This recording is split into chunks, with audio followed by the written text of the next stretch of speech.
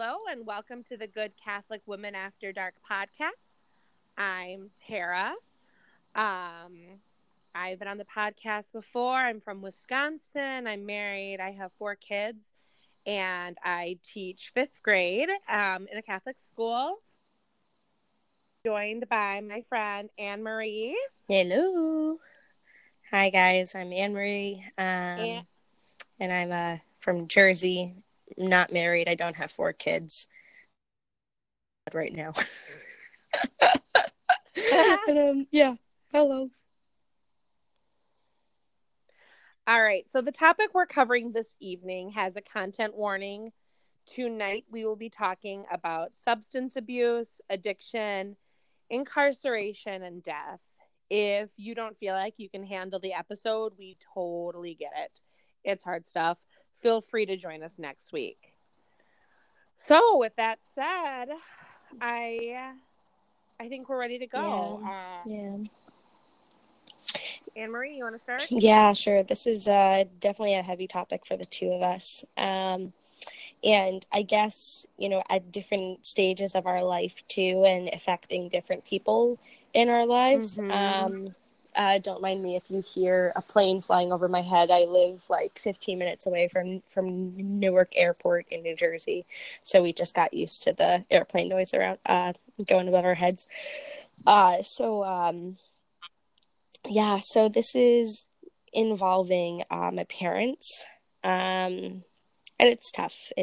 But I would say that as a mid 20-year-old, my perspective of the situation has changed. And I definitely think that going through college and coming to understand substance abuse and coming to understand addiction, it helped me to, humanize my family a little bit more. So, I just want to, put it out there that that I've forgiven my parents and I've forgiven their choices, even though at the time and growing up, it was even very difficult to figure out how to even figure out what the first step to forgiveness would be, or even how to conceptualize that. So I also talked to classes back at my university about my experience. So this isn't really new to, this isn't the first time that I'm telling my story to the public. But I'm not going to, say my sister's names or anything. So I have a younger sister. She's 4 years younger than I am. And so it's just me and her. And my parents are not married, but they're together. And they've been monogamous to each other for almost 30 years. So I knew about my parents' substance abuse and addiction since I'm a tot. So I really knew about what was going on with them since I was a kid. And the rationale behind that is that my dad didn't want to hide what he was doing, and my mom, for my mom, she's an alcoholic. She's a recovering alcoholic. So it was just in my face, and it was just something that she struggled with visibly. So my dad was selling drugs in the house and using. And whenever somebody has that idea in their mind of someone who sells drugs, you think of Law and Order, or you think of like a big wig, especially in New Jersey, you think of people who are just hot shots, selling drugs. But for my dad, it was more of a a close circle of friends who he was distributing to and using with. And my dad is also an alcoholic. So, when I was growing up, I really didn't see him intoxicated as much as I saw him using. And whenever the kids would come over, of the people who were purchasing for my dad, I was friends with them. So we would kind of be in the living room with each other, and they didn't know about their parents, but I knew what they were there for. So if ever they needed treats or food or water or anything, I would go into the kitchen, because that's where my dad would be with everybody, with all the adults. And like I would like I was the one who knew about everything, but they didn't know what I knew. But I remember my dad wanting to be open with me because he didn't want to hide anything from me, and like that's what he would say to me, that like he never wanted to keep secrets from me, like how all the other parents kept secrets from their kids. But it's interesting because as I was growing up, you would think, because of like what they teach you in school and like what you learn in college, that my father's substance abuse would have affected me more. But I feel as though that my mother's alcoholism affected me more when I was growing up. And the reason being is because like my dad, when I knew him to be using, like he wasn't like mean, like he was just kind of like a really chill like a really chill drug user. You know what I mean? If like that makes any sense. Like he wasn't violent, and like he wasn't like mean or vicious. Like he was just like a really chill person whenever he used. And I had even said like years later, as an adult, I would say to my dad, like, you're just the same, like my dad's been sober for 10 years now, but like That's great. you're exactly the same, so Yeah. but my mom and I would butt heads a lot, unfortunately. And we like, because my mom was drinking a lot and drinking to excess and drinking frequently, so that definitely affected me more than my father's use. And as I mentioned, my sister is 4 years younger than me, and my sister grew up with a learning disability. So my mom didn't really take her anger out on my sister because of that. So it was more so directed at me with our arguments. So I definitely had more difficulty with my mom. So fast forward a couple years, I remember when I was maybe about like 8 years old, I'm now learning that like what my dad is doing is wrong because of like the DARE program. And Oh my gosh, that must be so it's hard. so hard because like I'm a kid who is harboring a secret that like I'm not allowed to tell anybody. And like no kids are coming over to my house. None of my friends from school are coming over to my house. So, like I was the weird girl in school because like I didn't have any friends come over. I didn't sleep over anybody's house. And like I also knew what my father was doing was wrong, and I couldn't talk to anybody about it. So it was really tough growing up. And I remember saying to my dad, we were in our old home, and I said to my dad, by my 16th birthday, please give me the present of stopping this life. And he said, okay, honey. So, but life went on, and things didn't stop until I was like about 14. It was the summer before my sophomore year of college. I'm sorry, whoa, no, not college. My sophomore year of high school. That me and my sister were removed from the home.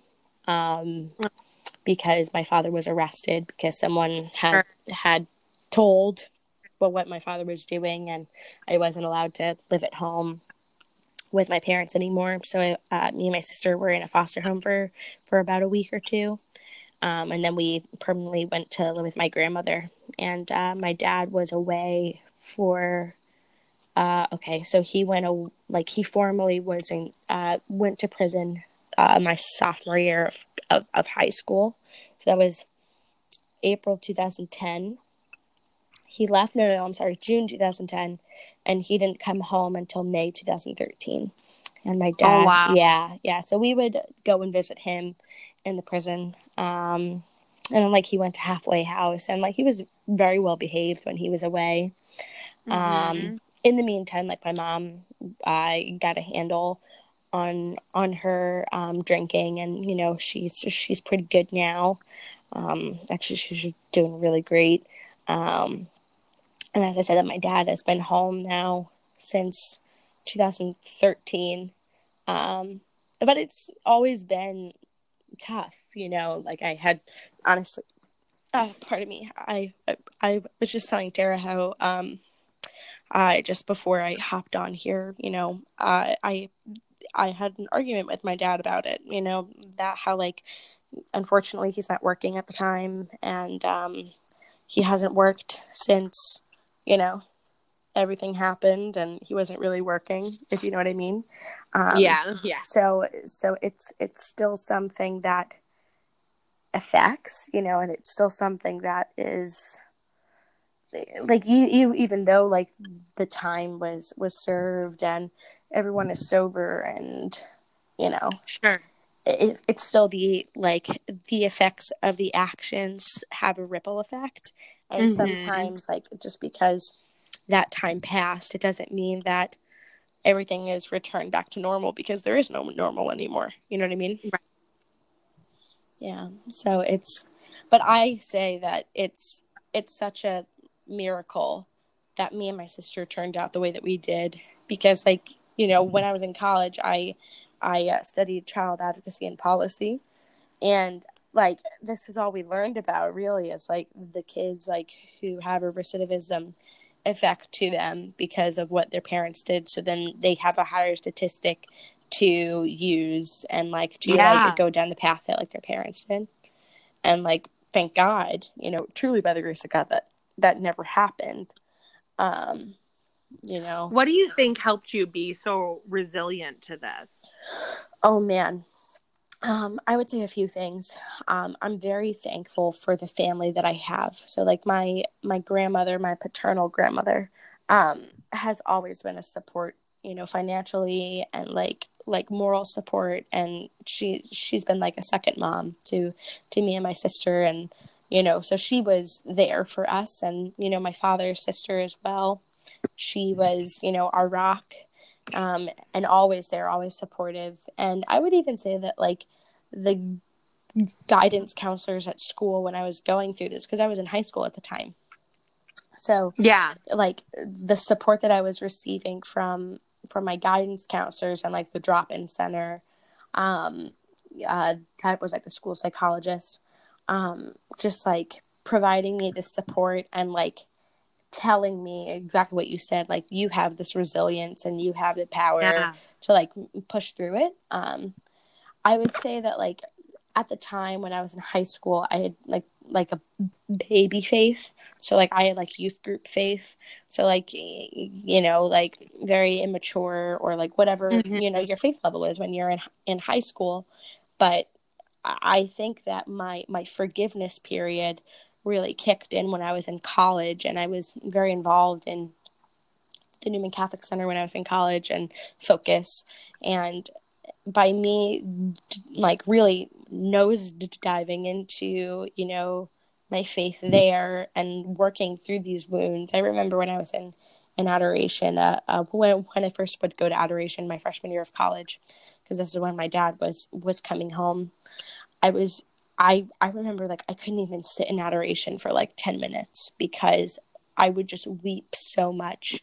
And I knew that, like, there was something in adoration that was, like, healing me, and, like, resurfacing these wounds that, like, I pushed so far down, that I didn't want to talk about, and I didn't want to address. I didn't want to go to therapy for. But, like, all those times that I would go to the adoration chapel week after week after week, like, something was changing in my heart, and, like, something was giving me the grace to be resilient, to forgive, and, like, to move forward, and to understand, and like, classes too, in child advocacy. Like, I was able to, as time went on, like, learning what the addiction is, and why people make these decisions while they're using. And it really has nothing to do with, like, wanting to, certain times, I should say, like, there's no malice behind it when you're addicted, when you have an addiction, like, your brain chemistry is just so different. You know, like, it's an illness. So it helped me to, like, humanize my parents, and, you know, just to, you know, move forward, and, you know, establish a better relationship with them, you know. But so much for a kid to take in. That humanizing component is really, really helpful for those who are trying to live, you know, with, or in the vicinity of someone with an addiction. Oh my gosh. Absolutely. Especially when like how much more difficult it is when the person is actively using and you're trying to live your day to day, and the person might be acting out, or they're high, or they're drinking again, or they have their rage again. And like, you have to, like, in that moment, how difficult it is to see them and not to see their addiction when all you see is their addiction screaming at you.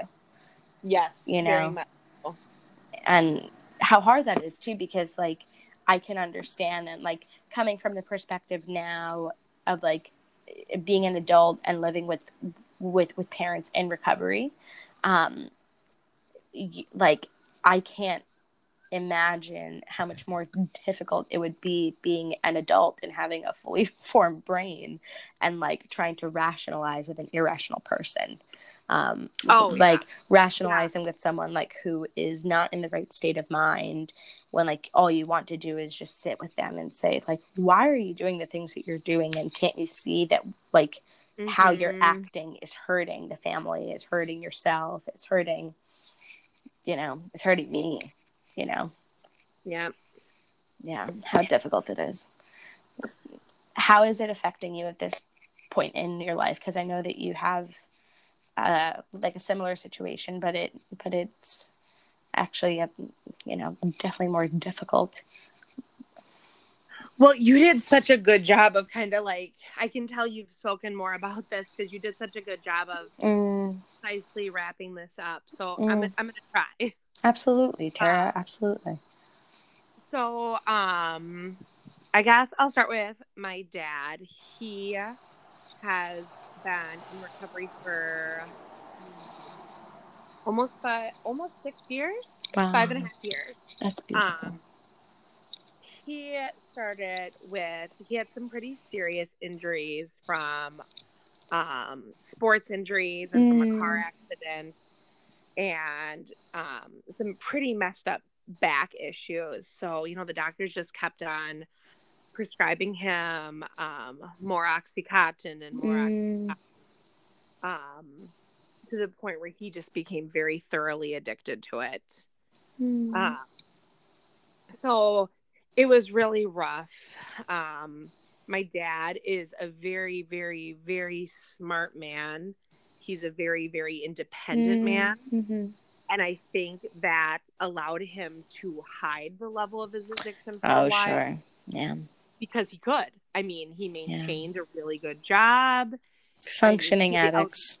Totally. To the outside world, he looked like there was nothing wrong. But, that you can't keep up that forever. So that's kind of, there was that. And so then my little brother, I'm still kind of trying to piece all the parts together. But from what I know is he started in high school stealing my dad's prescription pain meds. How much younger was your brother to you? He was 4 years younger than me. Yeah. So he started taking my dad's prescription pain meds whenever he could.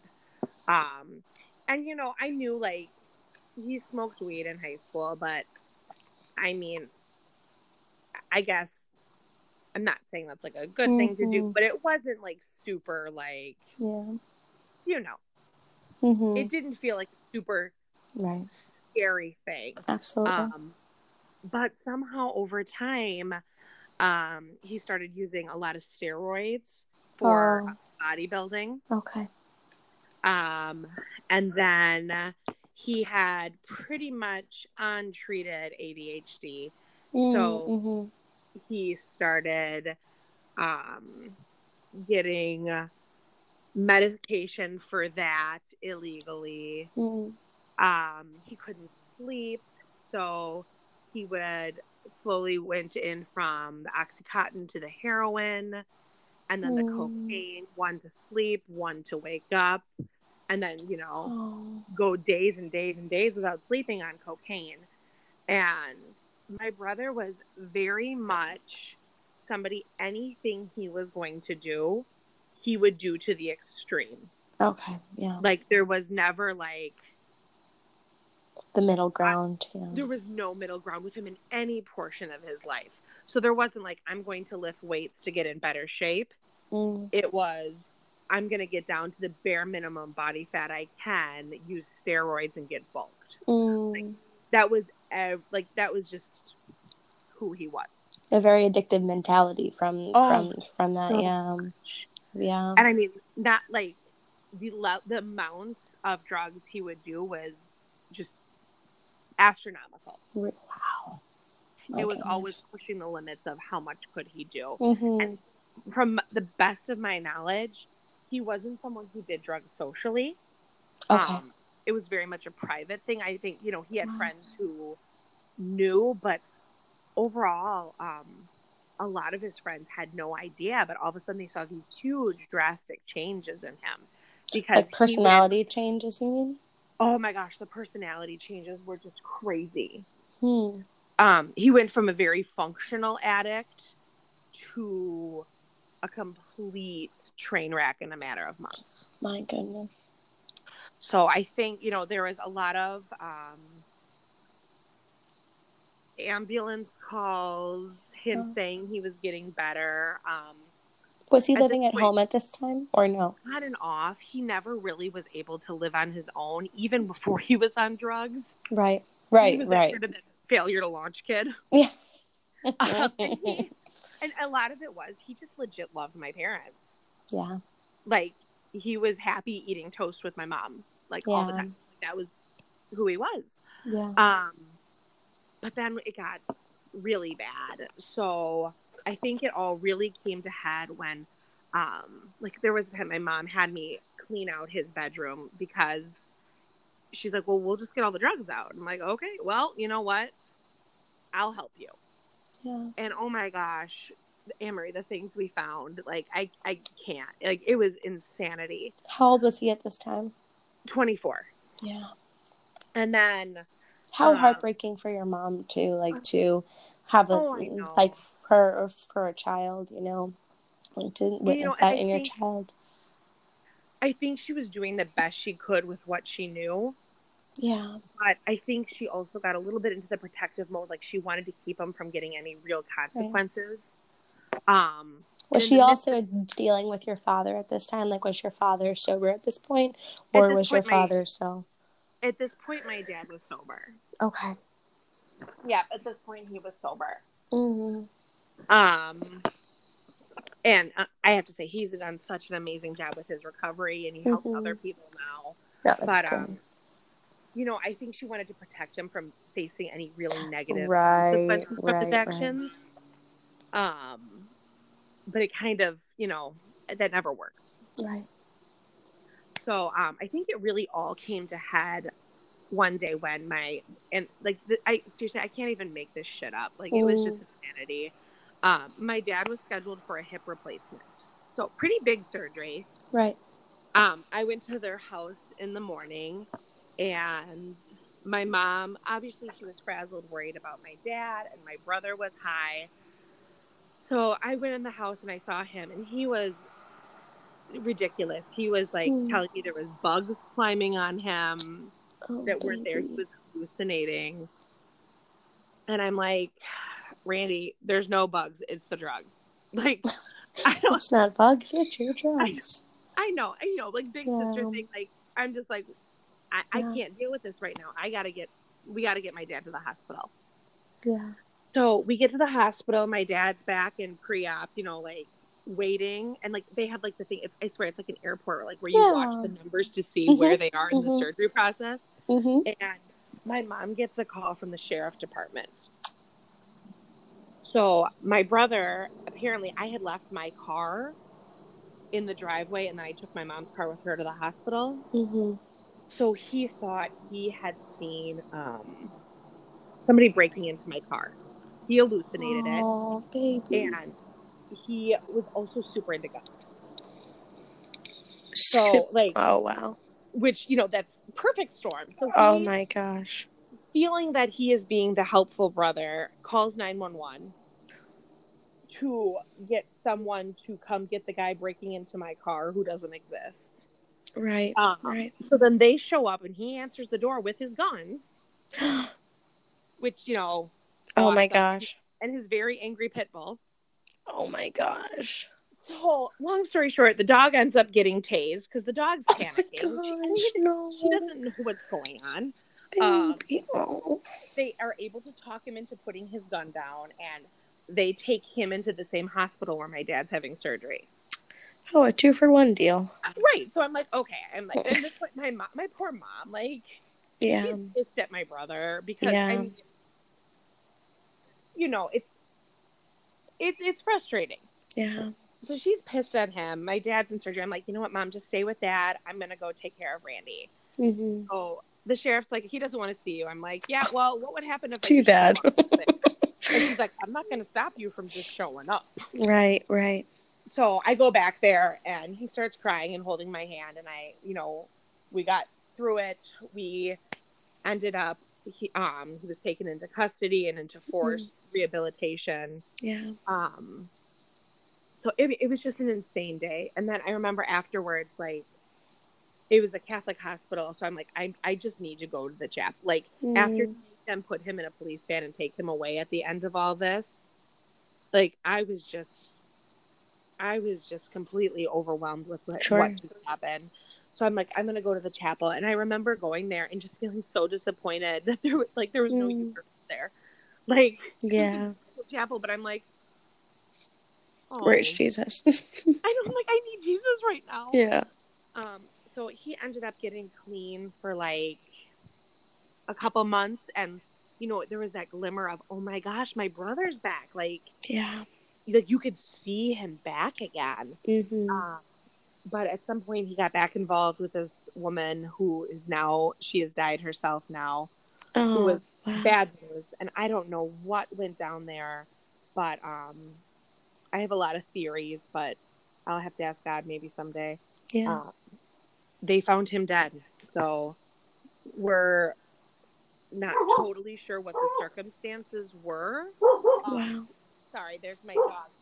Hi, doggy. Hello, Puppo. Oh, sorry, my dog. No, you're fine. We don't know exactly what happened. There was drugs in his system. There was a lot of damage. It seemed like a lot of what happened. There was just so much damage from the steroids and the drugs and everything that went down. So we know he was using again, but it's hard to classify it as a true overdose because it wasn't like the levels that one would expect in an overdose. Also, you have to keep in mind, because he was sober for for how many months, and depending on what he did and like what the level was that he used and like to what extreme he used it, it completely shocks your system, because when you're using over a prolonged period of time, your what's it called? Oh my gosh. I'm trying to think what's the best word for it. Oh, and your tolerance for the drug. Yeah. Oh, thank you. Yes, your tolerance. As you just texted us saying tolerance. Thank you, Lizzie. Your tolerance for the drug is pretty high, because like, you're using it every day or like twice a day, 3 times a day. But when you're clean for such a long period of time and you go back to what you were using before, it shocks your system. Yeah. Unfortunately. Yeah. And, some of it, they said, like, his bones and his brain, like, his bones and his heart, like, they didn't look like a 25-year-old man. He had just done so much damage to them. My goodness. Who, like, did you find him? Did your mom find him? Like, what was that? So what happened is, I don't know, can you hear me? My phone's doing a thing. Absolutely. Yeah, I can hear you. Okay. So, the woman who he was seeing, who was also, not the kind of person he should have been with while in recovery by any means. She claims that they had gotten in a fight that morning, that she had taken his car and left for the day, came back to his apartment and found him dead and called 911. My goodness. I don't know about how much of that I believe. Yeah. Call it at that point. Can you repeat that one more time? Sure. Considering what? My app is not working quite right. Okay, that's not a problem. Do your thing. So, I'm not sure how much of I believe of her story, considering that when she came back, she had his credit card in her wallet. Oh. And his car had been parked real crazy. So I'm not exactly 100% sure on what the circumstances were, but she called the police and then they notified us. So it's been a rough nearly 4 years, and I miss him so much. But like you had said, Anne Marie, with the whole forgiveness thing, I'm working on the forgiveness still, I think.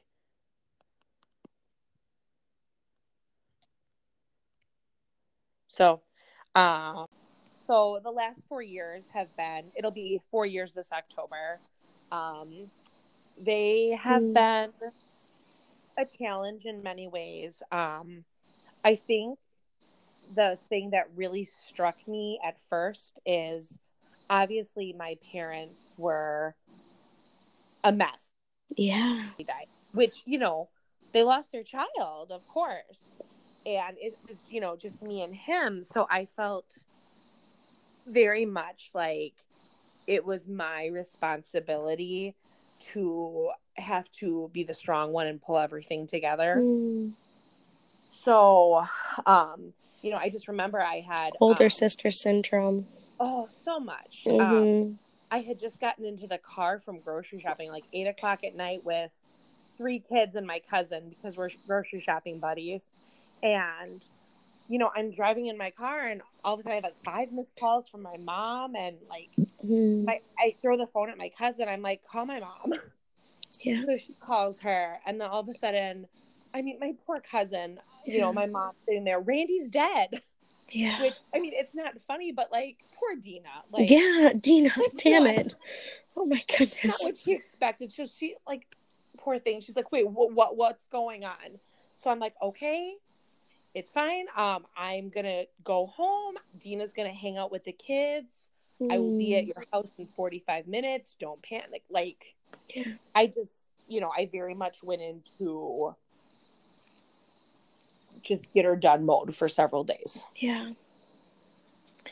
So it all, How is it like day to day now? Like, I understand that it's been some time that's passed, but like, I mean, like I can imagine that sometimes like it feels like a phantom, like, like when somebody loses their limb, like sometimes like let's say I lost my left leg from the hip down, or like from the knee down, like I'll feel pain or like an itch in my toe or in my foot, not referring to Randy as a foot, but like, no, I get what you know, like a part of you is but like, but it should still be like there. You still feel like when you go to your folks' house, like expecting to see him there. Like how have you been able to, like, what has this coping process been for you, this grief process? And like, especially because this wasn't from like a traditional illness,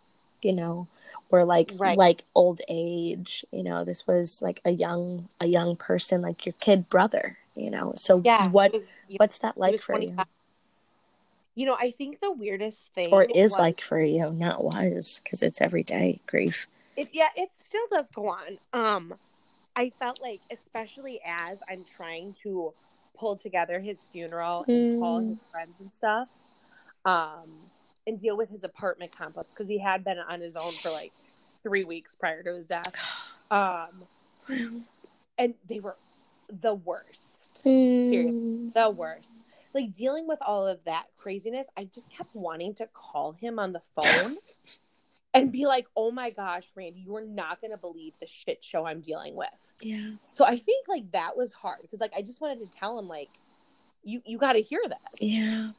And I had that feeling for a long time where I just wanted to call him and tell him like how weird things were. And it, you know, my kids were so sad because they loved him very, very much. How old were they when he passed? My oldest was in 2nd grade, and she handled it very, very well. She was very, very close with him, but it's not like, I mean, obviously it was a shock, but I didn't hide from my kids that Uncle Randy was sick. Yeah. You know, they knew what was going on because obviously I'd be leaving at random hours of the day to try to go deal with him prior. Right. So, you know, they knew. So they were 8, 4, and 2. No, excuse me, 8. Almost 7, 4, and 2. Wow. So that was hard. You know, there are days where I'm totally fine. There are days when I think I'm fine, and then I find out I'm not fine, and then I'm embarrassed and crying in front of strangers. Right. Which is so, you know, it's, I know I shouldn't be silly about it, but I'm like, I don't know what's wrong with me because I thought I was fine. Yeah. And, you know, there's just, I think I still struggle talking with my parents about his death because I still feel like I have to be the strong one for them. I can understand that. Yeah. To your parents to talk with you about Randy still? Yes, they do. And I try. It takes a lot of energy and a lot of effort on my part to have those conversations with them. Because I don't know, it's just hard to talk to them for some reason about it, I guess. Sure. I don't know. I feel like I have to be very strong for them. Because it's a strange dynamic because, as I said, older sister syndrome. It's a thing. It's such a thing. And unfortunately, like I was just facing this evening with a family issue that like the moment that we show weakness or the moment that we have to like express our needs or our feelings or like we just crack, we think, oh, this is exactly why I don't crack ever, because now it's an issue, and now I just like I just totally regret ever like showing emotion because of this. And I just want to say to the listeners, we're not recommending that you do this. This is just an older sister syndrome, and if you are an older sibling and you experience this, or you're an only child, or you are just who you are, it's a thing, and it's what people deal with, and it's so frustrating.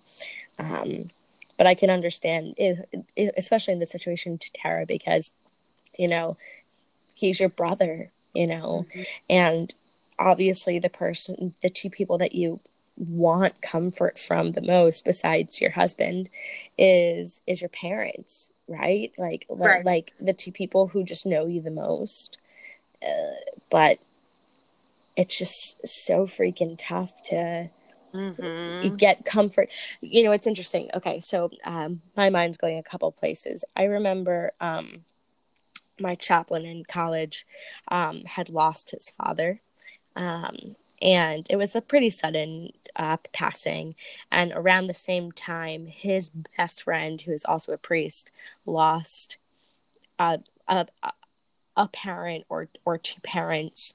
And I remember talking with my chaplain, and he said, in that moment, we had said to each other that we cannot be each other's support at that time, because we were both going through something that was so sensitive that like we couldn't be the person that each other relies on and like leans on, because like we're both so raw at this point. And when, that's a thing. you know what I mean? When like all you want to do is lean on the person who you trust the most during moments. And I think that that's why in these situations, like when you're especially facing something that's so unique, like a family member who's suffering with addiction, like you want to lean on somebody who understands your struggle and like somebody who's also been through it or is going through it. But like to a certain extent, like it's so hard because like they're also going through it and like they also Yes. have, you know what I mean? So I mean, did you ever see anybody to like talk through what was going on with your brother, or did you ever like see somebody after his passing to kind of work through what was going on? Oh, are you there, Mary? Yeah, I'm Okay, here. sorry, it did the thing. No, not a problem. I did not. Mm. Um, honestly, I feel like I'm at a pretty okay place. Mm. I think it's really good to have those people there. Yeah. But my husband was Yeah, that's right. amazing rock for me through all of this. Yeah, that's right. More so than I think I could have ever imagined. And that's really helped me through. Oh, that's another check in James's. Oh, he's such a good man. I mean, and the hardest thing he had to do was when he got the call from my mom, he knew before I did. Oh, man. Because I wasn't answering the phone because I was in the grocery store and I had my phone on silent. And Right. he was at work still. And he left and picked up my dad from work and brought him back home to my mom's house. Because obviously my dad was in no shape to drive. Right. And I think, oh my gosh, like when we said our wedding vows, he was not thinking about picking up his father-in-law from work after he finds out that his son dies. Like, my goodness. I just felt so bad for him at that part because that's not a position anybody wants to be in. I can imagine, dude. Wow. And how fortunate, you were that you had, your husband who was so supportive and like, yeah, I forgot, man, like you were married at the time. So like you had James to like really walk you through all of this. Like what a godsend. Yeah. Oh, what a godsend. Yeah. Did you ever, during your brother's addiction and like his journey, like were there ever moments like where there was combat between the two of you? So there's a point where like a couple, I don't know, maybe more than, it was maybe about a month or so before he passed where, I felt like he was starting to backslide from like the recovery he was supposed to be on. And I'm like, dude, where do you see yourself in a year? And he's like, I just want to be alive. Wow. And prior to that, he'd been arguing with me about how fine he was. And I'm like, okay, people who are fine have bigger goals than just being alive in a year. Right. Like, that was the point where, like, we really were, like, trying to get that to him. So, I mean, I think a lot of it was arguing over me just being pissed and not knowing how to deal with somebody who's addicted, and him being addicted and trying to convince me he was fine because he was also always trying to protect me from his addiction. Wow. Right. Like he probably didn't want you to see that side of him, he didn't want you in that place, to see that, like probably because also like you had your own family, right? And like he didn't want to he didn't want to let you into that place. Yeah. And like in the week following up to his death, he was starting to backslide really bad, and there was some big issues with the woman he was seeing. And I had told my mom, this is bad and he can't be around the kids right now. Wow. Yeah. Because I mean, he was not a safe person to be around my kids, obviously. Yeah. And I know she told him that, and he felt very betrayed by me. So, I still have a little bit of that guilt that he was feeling betrayed by me at that point. Mm-hmm. But I had to set up that boundary, obviously. Well, sure. Absolutely. And I think that in hindsight, you have to know that that that could have been also the addiction talking. You know what I Oh, mean? for sure. You know, For sure. so I but I can understand, because he's your brother, and like, you know him for his whole life, you know, like how hard hearing that must have been, and things that are said when a person is under the influence is so hard to hear, because like there's like, oh, come on, like I just want you to see things logically right now as to like why things are the way that they are, you know, or like, you know what I Right. mean? Yes. But they can't understand things Yeah. the way a normal functioning adult would. Like, Yeah. they can't. Yeah.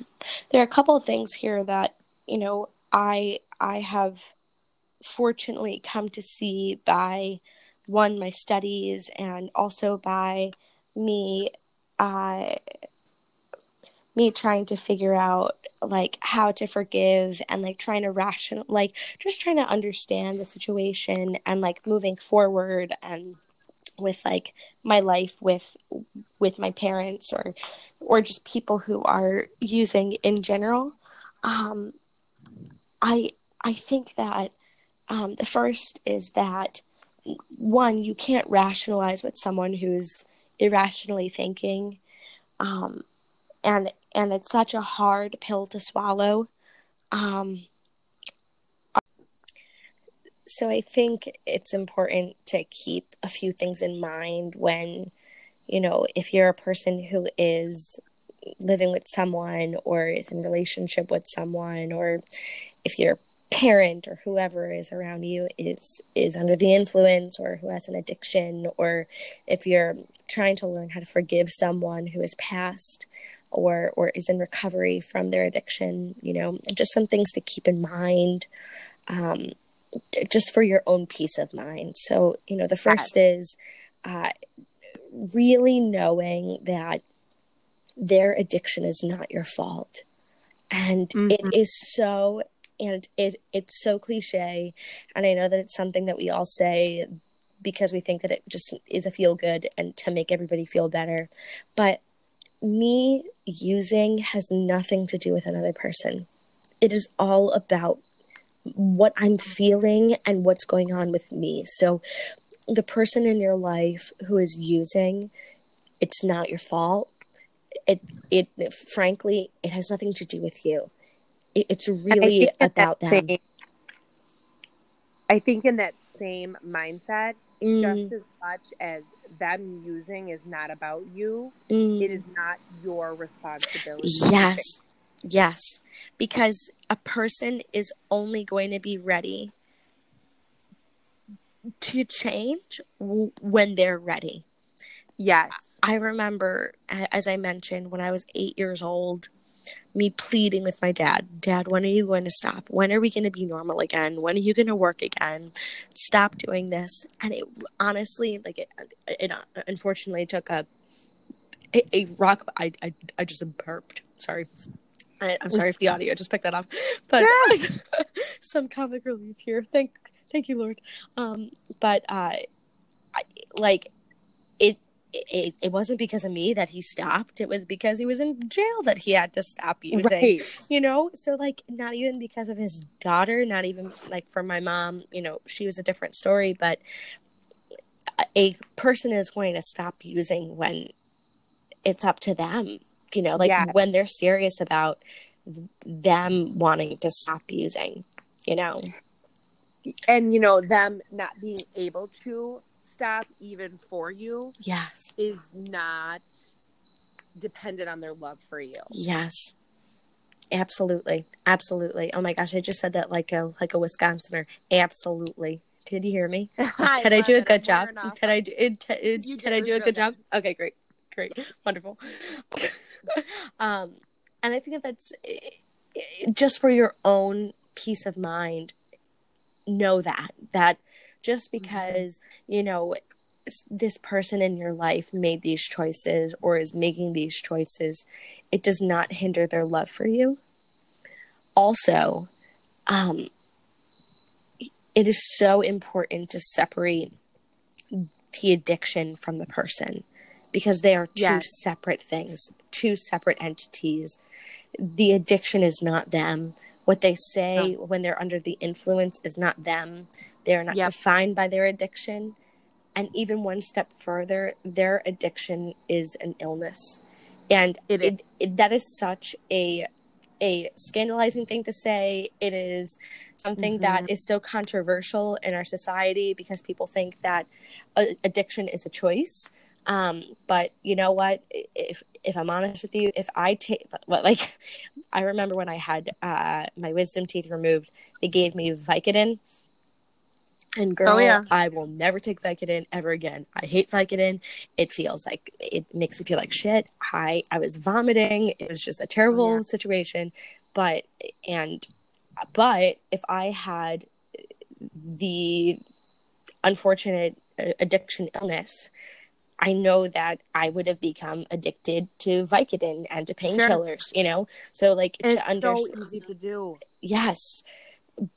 But I just, like, addiction is not a choice, is what I'm saying.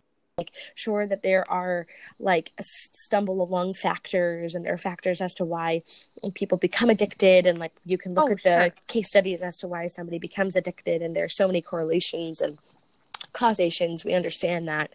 But, you know, to remove the stigma from your loved one, to not say like, oh, well, they're just, you know, doing this because they're a terrible person, or because they're just a bum, or whatever they are. No, like, inherently, first, they're a child of God, and they have inherent value, and they have an inherent worth. But also, they're your parent. They're your brother, they're your loved one, they're the person who you know them to be, and they're sick.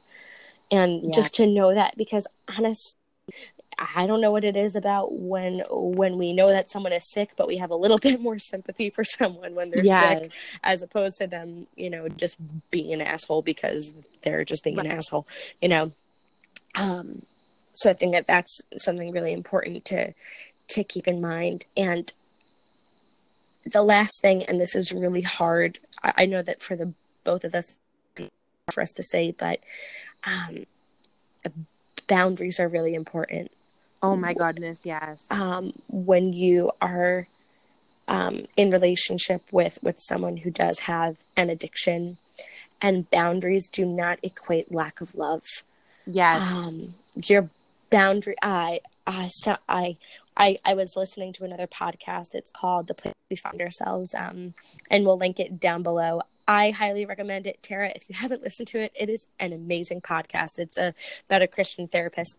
But he says in his podcast, boundaries is where we find how to properly love. Yes. And it's so important that we create these boundaries with the people who we love in our lives to have addictions, because it's there that we're able to not overextend ourselves, not to put our worth in how we serve them and how we love them, how we show up for them, how many times we pick them up, how many times that we bail them out, how many times we do this for them and do that for them. But it's so imperative that we show our limit, and through this tough love, you know, providing them resources, but we are not their savior. And I think that that's so hard, especially for us with older sibling syndrome, especially. Mm-hmm. Yes.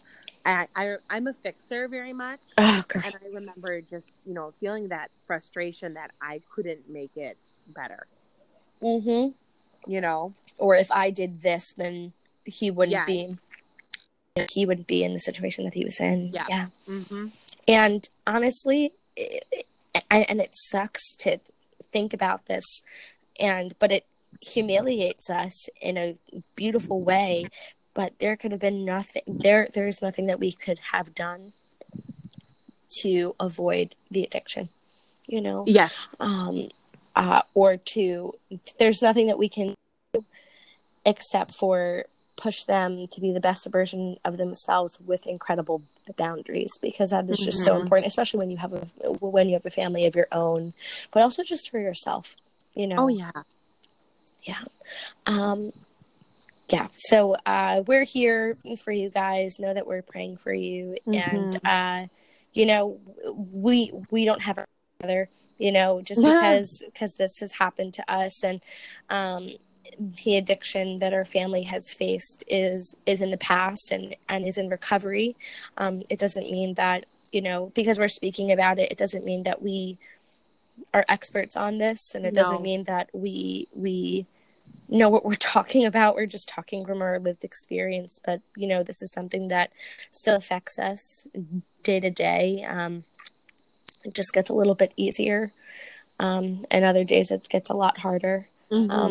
But truly, by God's grace, we're able to persevere and be resilient through it all. But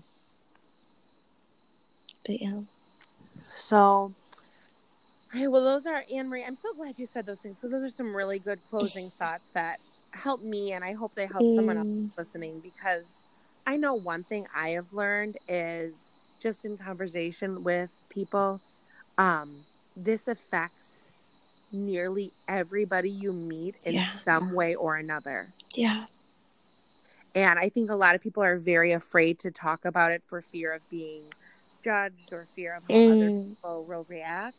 But I swear 9 out of 10 times I talk to someone and they have experience with either, like I've heard a lot of, oh gosh, my coworker's going through this with their son right now. Or my sister, my brother, my cousin, my ex-boyfriend. An epidemic, Oh my gosh, it's everywhere. So don't be afraid to talk to me.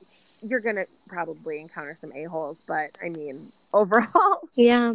You might be helping somebody else. Absolutely.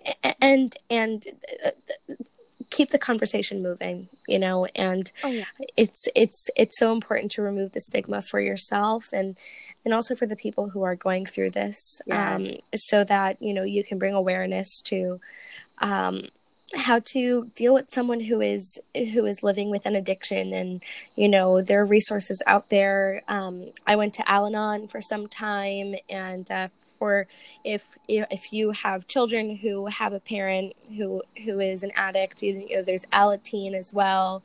There are a bunch of resources. Oh, so Al-Anon is for people who have someone in their life who is an addict. So it's like a support group. It's kind of like AA, but for those who are affected by the addict. And Alateen is the same thing, but for kids. Yeah. So there are a bunch of resources available if you need them. All right. Well, I think, do you have any final thoughts, Anne-Marie? No, just persevere and keep kicking ass. That's I ask, pray for both of us, please, and we'll pray for you. If you wouldn't mind, if you're listening to this, say a Hail Mary for my brother's soul. He didn't have a lot of friends who were necessarily believers. So I pray for him all the time. Actually, today I kind of had a freak thing. It wasn't really a freak thing, but whatever. I was at school getting coffee on my prep, and the church secretary, who I don't see very often because she's on the way other side of the building, stopped by. And I had remembered I'd been wanting a mass said for him. Oh, wow. I got that scheduled today. Wow. I mean, I've been meaning to do this for 4 years. So beautiful. I got it so beautiful. Today. So beautiful. And Randy, wherever you are, please pray for us. Yes, and pray for Randy. Absolutely. I appreciate that. So thanks for joining us on this episode of the GCW podcast, especially for a heavier episode. If you enjoyed this episode, please subscribe wherever you listen. You can also follow our Facebook page at facebook.com/GCW podcast, as well as Twitter and Instagram at GCW podcast. All right. Thank you for listening. Thank you all so much. God bless you. And we'll be praying for you. All right. Wonderful. Great job, Tara. Just doing the thing we just made it through. Hey, wonderful. Yo, but seriously, I mean, this is a